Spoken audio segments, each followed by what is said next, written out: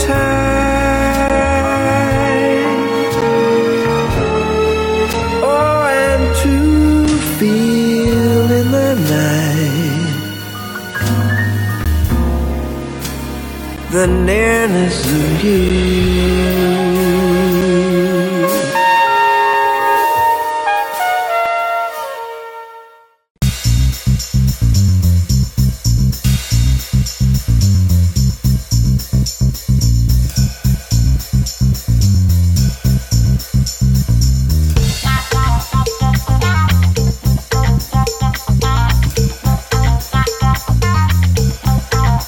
Mark Jordan, you don't know how excited I am. Thank you for joining us. I'm delighted to be here. Now, you've had an incredible career in music, umpteen solo albums, Platinum Award winning songs for Rod Stewart, Diana Ross, Cher, the list goes on.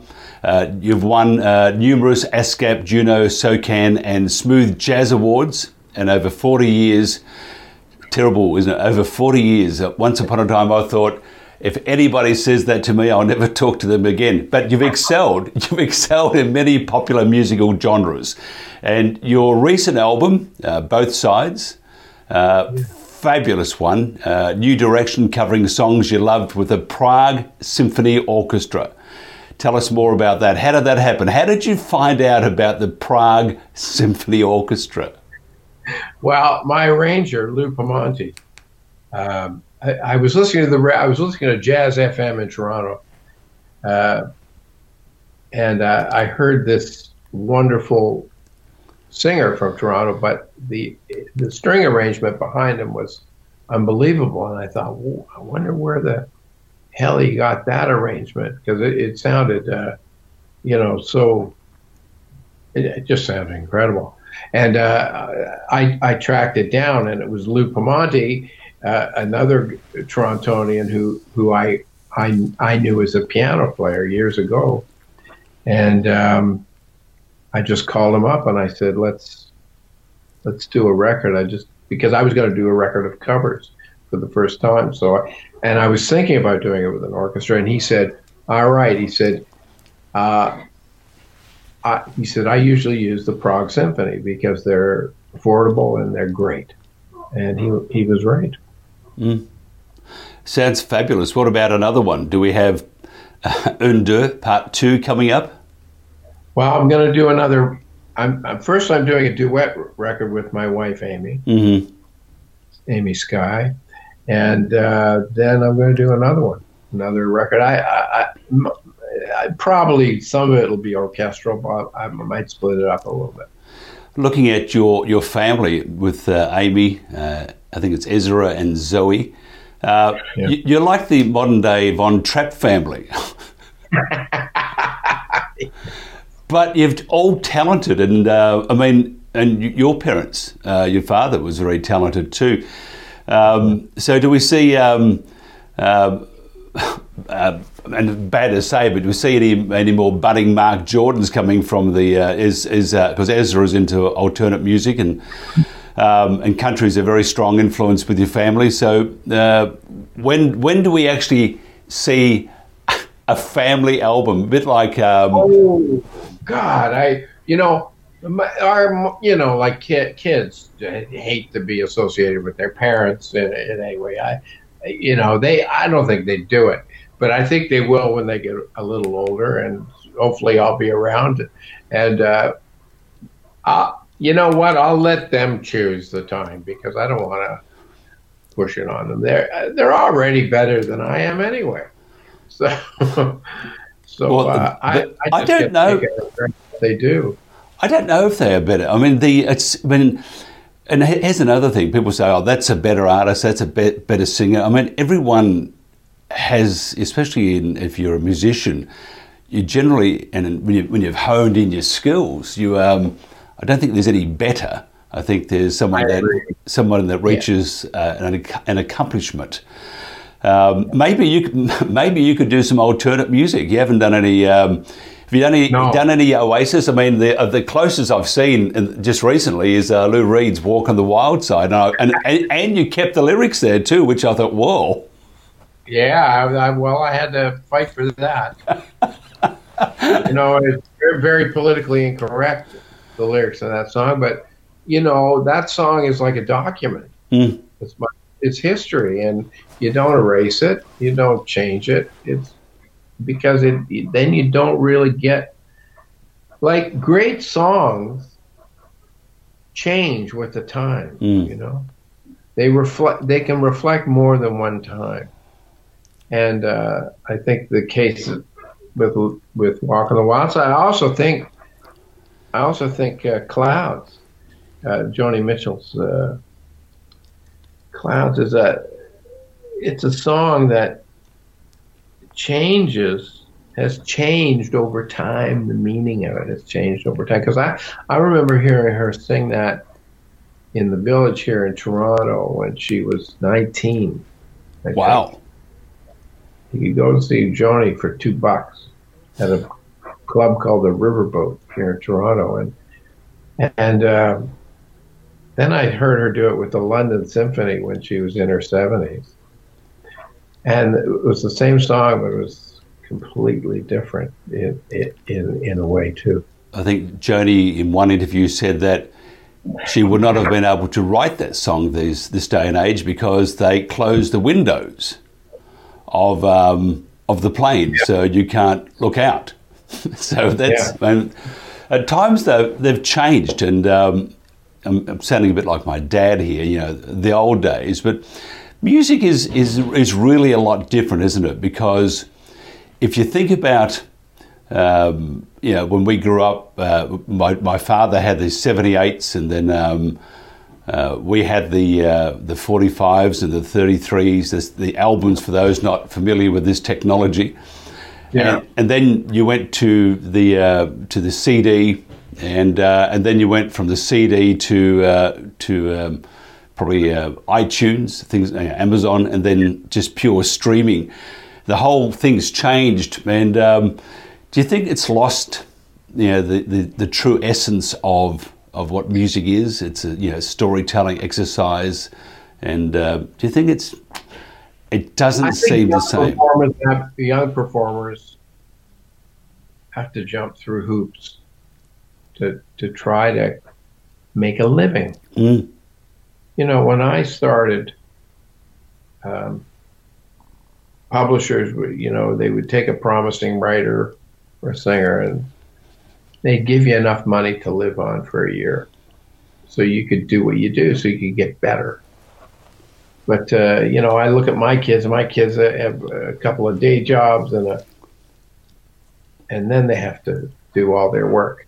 And the thing is, music no longer is the engine of social change, like it was when we were growing up. So I'm not saying it's better or worse, but it's different. It's way different because it's not a cultural mover. Mm. Which is unfortunate, I think, because, listen, even Plato said, he said, some music must be banned. He said this to the government of his day. He said, some music must be banned because it stirs the blood or the passion of the people and will cause revolution. And he's right. Great music can lift a nation, and I don't think we have that right now. Do you think we'll ever see another, Bob Dylan? I think we will, but I don't think we'll see it. I won't see it in my lifetime, I don't think. Great influence on you too, wasn't he? He was one of your major influences. And your dad. Can't forget your dad. Yeah, my dad never really, he just let me be. He didn't try to tell me. He sang with orchestras in New York and big bands and stuff, but he did say one great thing to me when I was starting it. He said, if you want to sing, learn to sing lyrics. You want to sing the lyrics of the song, listen to how women sing lyrics as opposed to men. And he said they're much closer to the language music than men seem to be. From experience too, they sing from the heart. And what was your first album, by the way? I'm sort of digressing here. Forgive me. I do this all the time, and I'll get yelled at later, but it's worth it. What was your first album you got? That I bought? Or? Yeah, the first album. I mean, I can recall the first one I got. What was the first one that you actually had in your hands as album? The first album I bought was Freewheelin' Bob Dylan. Oh, but fantastic! First little singles. I bought a bunch of little singles, and they were like Lead Belly. They were like work songs from the South. Wow. Chain Gang songs, which you never heard anything like that in Canada. I just heard them in the record store one day, and I bought them. They weren't even albums; they were just singles, and 45s, you know. And Canada was very white back in the 50s, but I had a little radio my parents bought me, and I took the back of the radio and I attached a wire from the aerial screw, and I wrapped it around the drain pipe outside my window. So our house became a giant aerial. And so if there was a storm, that's right. You wouldn't be here in Cincinnati. Yeah, well, that's right. If you were touching the radio, it wouldn't be. But also atmospherically, at night the radio waves bounced a lot. And if there were storms, I would sometimes get like gospel hours in Louisiana and church services, you know, in Biloxi and just weird stuff you never heard in Canada. I was so captivated by it and moved by it. My first album, because my dad was a policeman and we lived in a small town, and my dad's favourite music was Pavarotti. Mario Lanza, I think, was one of his. So I bought Diamond Dogs by David Bowie, and he was a very good Catholic too. So I was going to hell in a bread basket, basically, and my dad was going to help me get there at that stage. So but you're lucky because your dad and your family is very, very talented, very musically attuned, and that would have actually helped you explore, you know, what Mark Jordan is all about too. Do you think this day and age, because you know, when I grew up, and you know, and you see it dying out, that bands or performers would perform at bars and pubs and small clubs every night, anywhere they could, for $20 or $30, just to tune themselves, to hone in their skills. Nowadays, it's probably in the bathroom in front of a mirror, and then you got 2 minutes to bash out a 4-minute track. Do you think that is also a major problem with what's happening to music these days? That people can't write about their life experiences, because at 13 or 14, it's pretty hard to do that, isn't it? Yeah.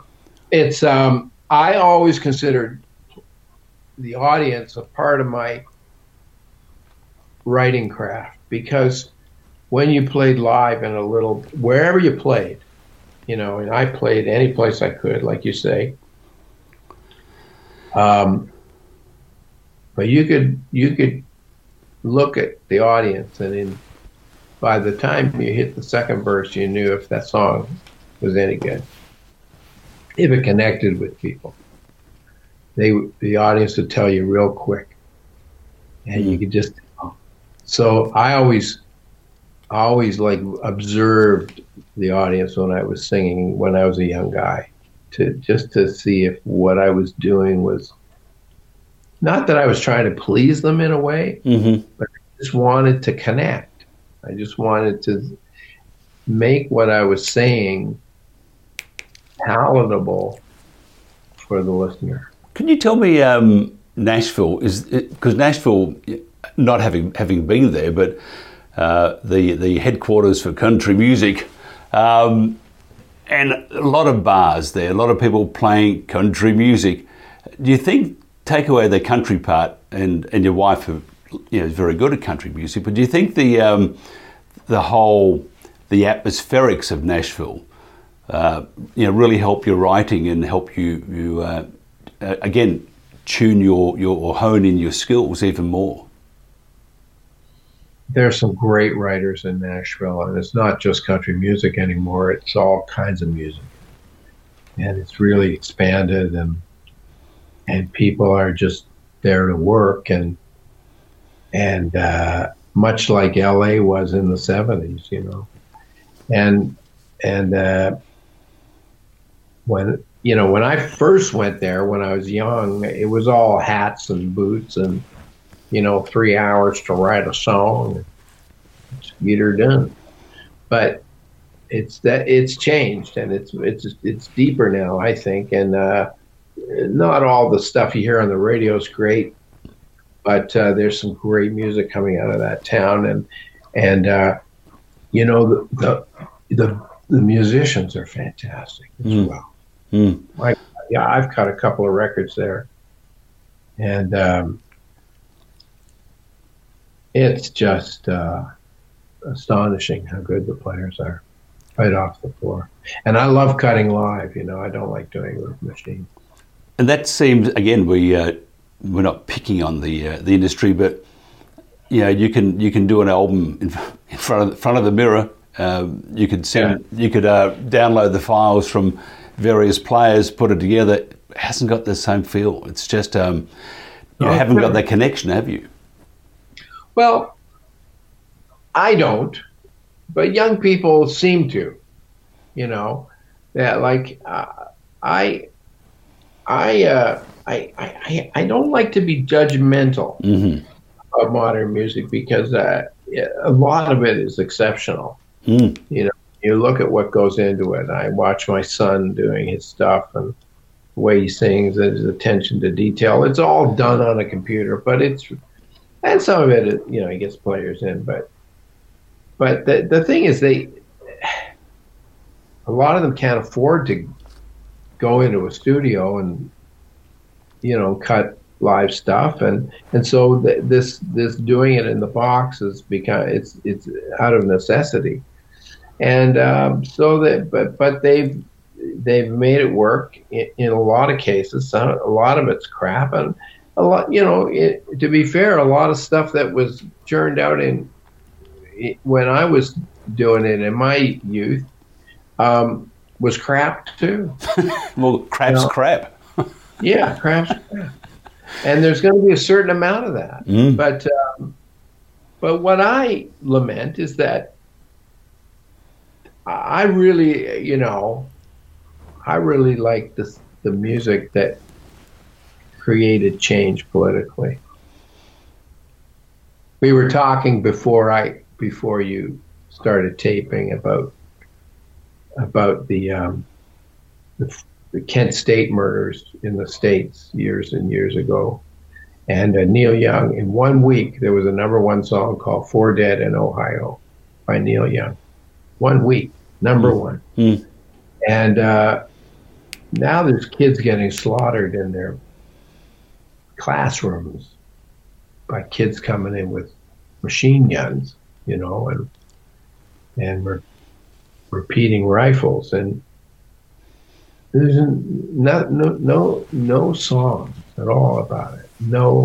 Nothing like that to sort of galvanize the public. And I find that sad, but it's because there's a lot of reasons for it, and a lot of them are economic. Reading about your detour from the Mark Jordan, the public know, Lunch at Allen's, a quartet. Yeah. Now the name, obviously it means something. I'm not too sure what. Could you explain to us what it means? We couldn't. Murray and Ian and I, and sometimes Cindy we were friends, and we'd get together at a restaurant called Allen's Restaurant. And so Murray said, we were going to do a couple of shows for this guy who wanted just a couple of shows. He wanted us to do them. So we decided to do them. We said, well, what are we going to call ourselves? And no one could figure out a name. I said, well, we decided to do it at Alan's restaurant. Let's call it Lunch at Alan's. And then we thought we were only going to do 4 shows. But it just kept going, and it's gone for almost 20 years now. That's amazing. Tell us about the restaurant. Is it like a Cheers bar, or is it a little hole in the wall? Alan's restaurant? Yeah. A little bit like Cheers, I guess. I've never really thought about it. Has an outdoor patio though, which is nice. But we usually ate inside because it's cold here in the winter, but the food is great, and so it's close to everybody, and we just used to have it, I guess. Tell us about your painting. Is it painter musician, or is it musician-painter at the moment, or artist? Isn't it terrible calling you a painter? You want to see one? I'll show you one. Can you see that? Oh wow, that's beautiful. I call them flat music. Oh wow. They're just music to me.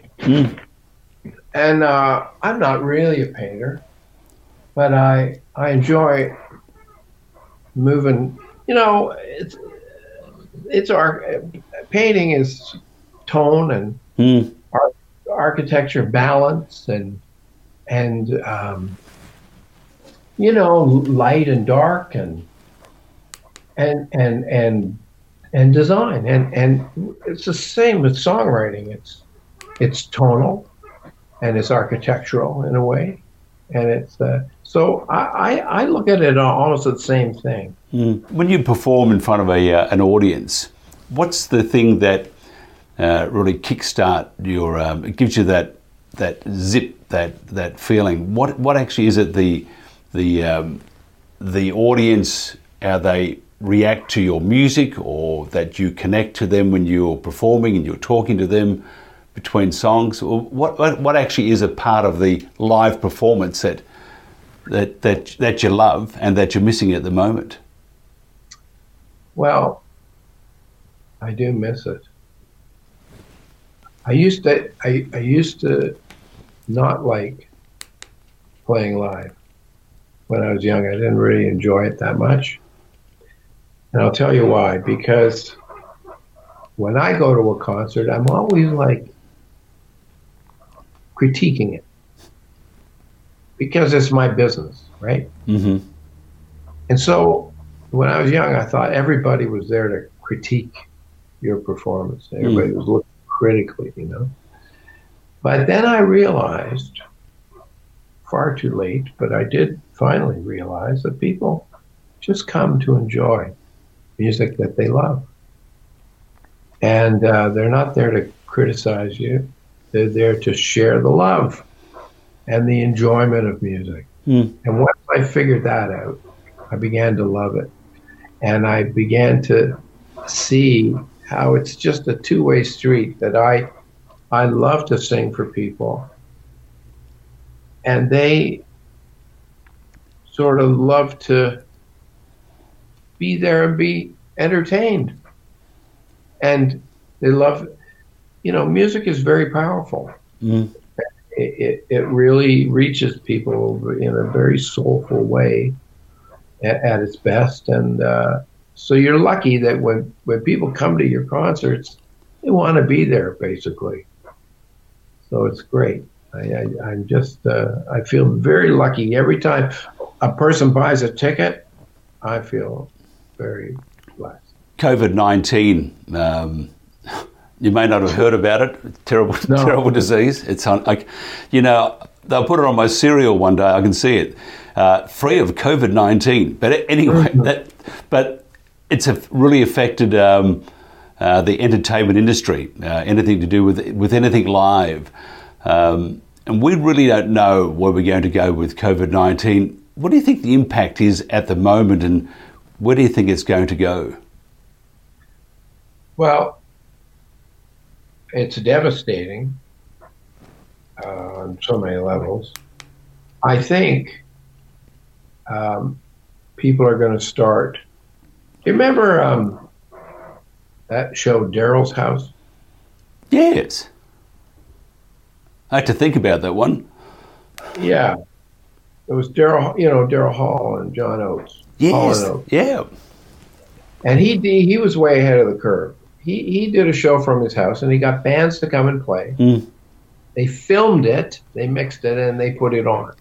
They broadcast it. But now, because of the internet, people are doing live streams, but they sound like shit. Mm. Right? They don't sound very good at all. But the technology is changing rapidly. There's a number of companies working on a way to make a live performance from anywhere sound good. Yeah, a friend of mine, Maureen Baker in Florida, she's a photographer with a Pill and other artists been involved. Yeah. And she sent me a text the other day, said she's back to work, she thinks, with virtual concerts. And I thought, really? But she said, yep, the technology is, as you said, really, really, it's spiffing, as they would say in England. But it's not the same, though. I mean, sure, you can sit in front of the TV with a scotch or a whiskey, and you could, make it smoky, but it's not the same. It's not. But there's a problem on both ends. I think it's going to be a balance of both. I think live, but I've got a lot of fans in Japan, and I have fans in Sweden and Finland and Paris, and I can't afford to haul an entire band over and play a few dates over there and come home. Mm. So for those people, maybe I even have a few fans in Australia. Oh, you do? I'll never make it back there, maybe. So it's great that I'll be able to play live a show for Australia, and then have some interaction on the internet, which would be great. Sure, the live, you can't beat the live experience. Mm. You really can't. But then again, access is everything too, right? Mm. You did, because right. I get letters, especially from Sweden. When are you coming back? When are you coming back? And I probably ain't coming back. I'd love to, but it's just the economics aren't there anymore. Mm. So I'd love to come back, but I can't afford it. But I can't afford. I turned my garage into a performance space. It's under construction right now. Wow! And you can see it's fantastic. And it'll be like a little studio and a performance space, big enough, for a grand piano and guitar player and bass player and horn players, and so I can play for people in Australia, and in a way that's interactive to a certain degree, and will actually sound great. Mm. So probably sound better than the live gig at times. It's always that feedback. I always love that bit. Yeah. You know that you're in a live gig when you, or you can't hear the performer sing because the sound guy's gone to sleep or to the bathroom. It's always great. Always adds a bit of stress to the concert. What if you weren't a musician or an artist or an artiste? What do you think you would have been? I mean, it's a corny question, but I often wonder, I think, what would you have been? Would you have been an astronaut? Probably not, but I don't know. What would you have been? And because you have dyslexia, that would have limited to what you could have done, although at the same time you start to focus in what really is important. So maybe you're just a poet. Well, you are a poet anyway, so... Yeah, I'll tell you, since I was a kid, I have a love of horses, and I've owned horses, and I miss being around them. I'm not around them much anymore, and maybe I just would have bought a farm somewhere. You could have been the fifth person in Bonanza. Yeah. And for those, by the way, wondering what Bonanza is, it was this great cowboy show. Was it ever in Australia? Oh, hell yeah. It was fantastic. Lauren Green was from Toronto, and he was a friend of my father's. Oh, wow. And I remember him when I was a young kid. But your family is more like as I said, the Von Trapp family of Toronto or the Brady Bunch, but not as many. Not as many. No, but we can all sing, that's for sure. My wife's unbelievable. We're going to leave this now with a track which, first of all, this is How Men Cry. I didn't come across this album, by the way, 5 years after it was released. Oh. And truly, it would be one of my favourite of all-time albums. Wow. And it's just stunning. And I just really, really love it. Just before we get into the track and we wave our goodbyes, tell us about the album, just for me, because I would like to know the decision to do it, collaboration, time it took to put out, all the interesting stuff. Well, I think I had young kids, very young, and I was kind of becoming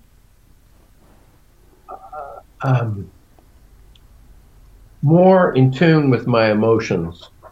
I found being a father was very emotional for me, and I realized that men, and particularly myself, didn't really show a lot of feelings. I got married late. At 39. I married Amy. I didn't have kids, so I was in my 40s. And I've been kind of shut off emotionally, and a lot of men are. Mm. And I thought, I'm going to write a record that's about men and about feelings and about not having feelings and about having feelings. And, and so that's the genesis of it. Listen, before we go, do you know Renee Gare? Oh, Renee Gare, one of the great Australian performers, from rock to ballads to jazz. Well, I need to say a shout out to her because I worked with her in LA, and she is unbelievable. Unbelievable. I used to see her when she was younger, and I was much younger, at a pub in Geelong. It was Geelong in Victoria in Australia, and it was called the Eureka Hotel. That's where you used to walk in. They could smoke in those days, and you stood on the carpet, and your feet got stuck on the carpet because it hadn't been cleaned for 10 years. And you drank really cheap whiskey. And I recall Renee performing up there, and it's like a small bar, but it was a lot wilder than a small bar would normally be. And I thought she was just stunning. So Renee Gare, she's a legend. And speaking of Australia, you worked with Frank Howson on a movie, A Boulevard of Broken Dreams. That the title track, and the other one, it just skipped me at the moment, but it's one of the great songs you've done, I think, anyway. Wow, thank you. Frank, amazing, and John Capek. Yes, writing partner for years. And then the Manhattan Transfer track, Soldier of Fortune. Soldier of Fortune, and the album in Australia with John Paul Young was War Games. Yeah. But again, and it's really hard to find that album, by the way, although I do have a cassette of it.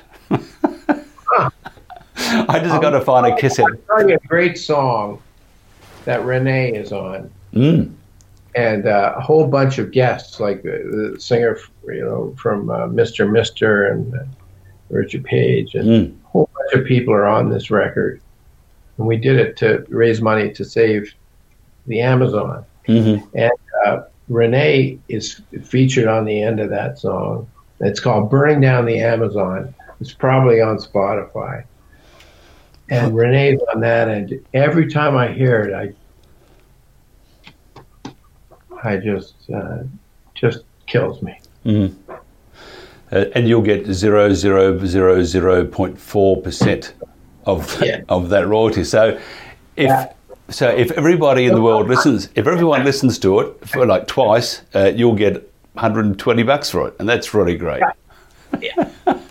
But Spotify did pay Joe Rogan $100 million for 3 years, so maybe podcasting. A radical left podcast from Mark Jordan might help.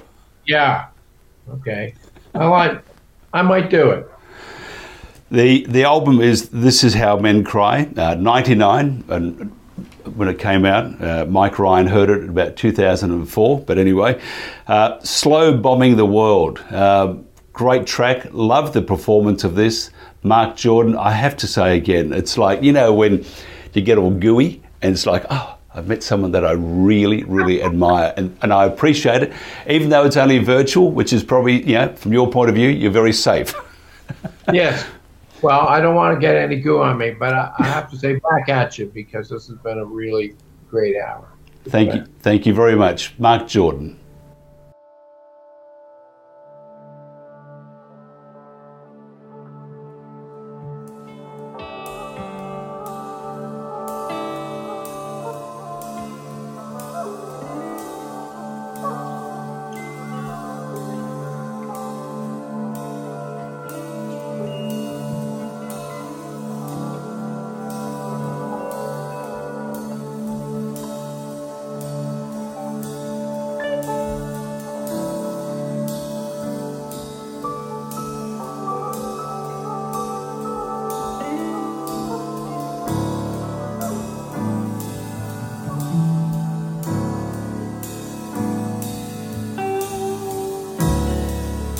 There's a hotel in Paris where the windows look out to sea.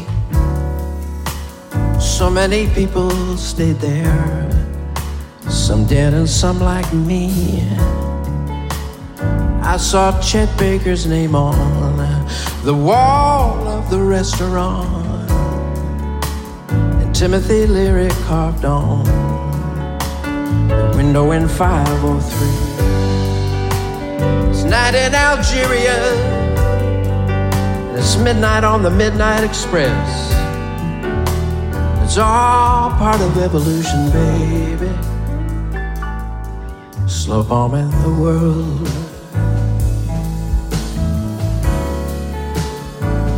Slow bombing the world.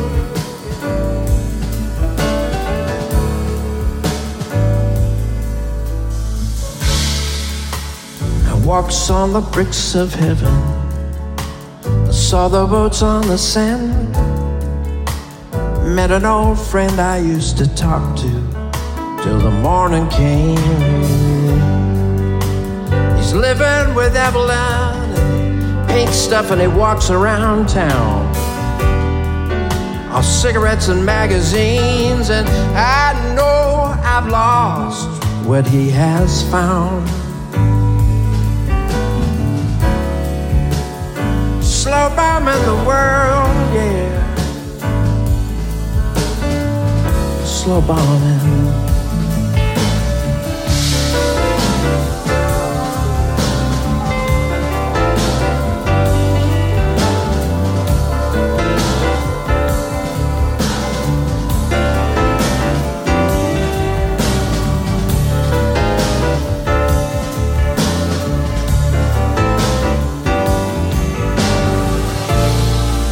It's written on the subway wall, Russian girls love American boys. There's a hotel in Paris where the windows look out to sea. A girl with a candle burning, playing for free, and her face looks like an angel looking up at me.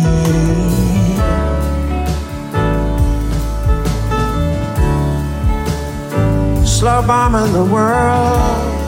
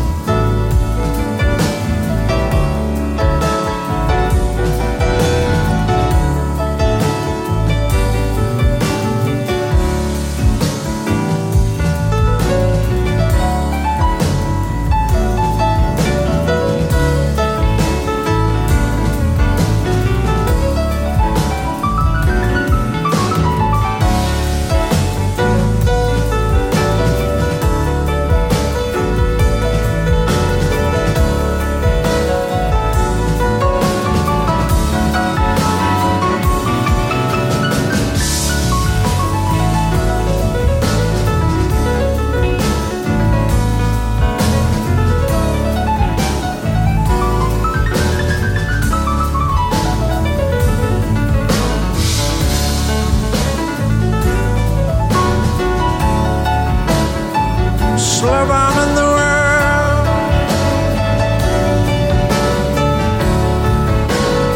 Slow bombing the world.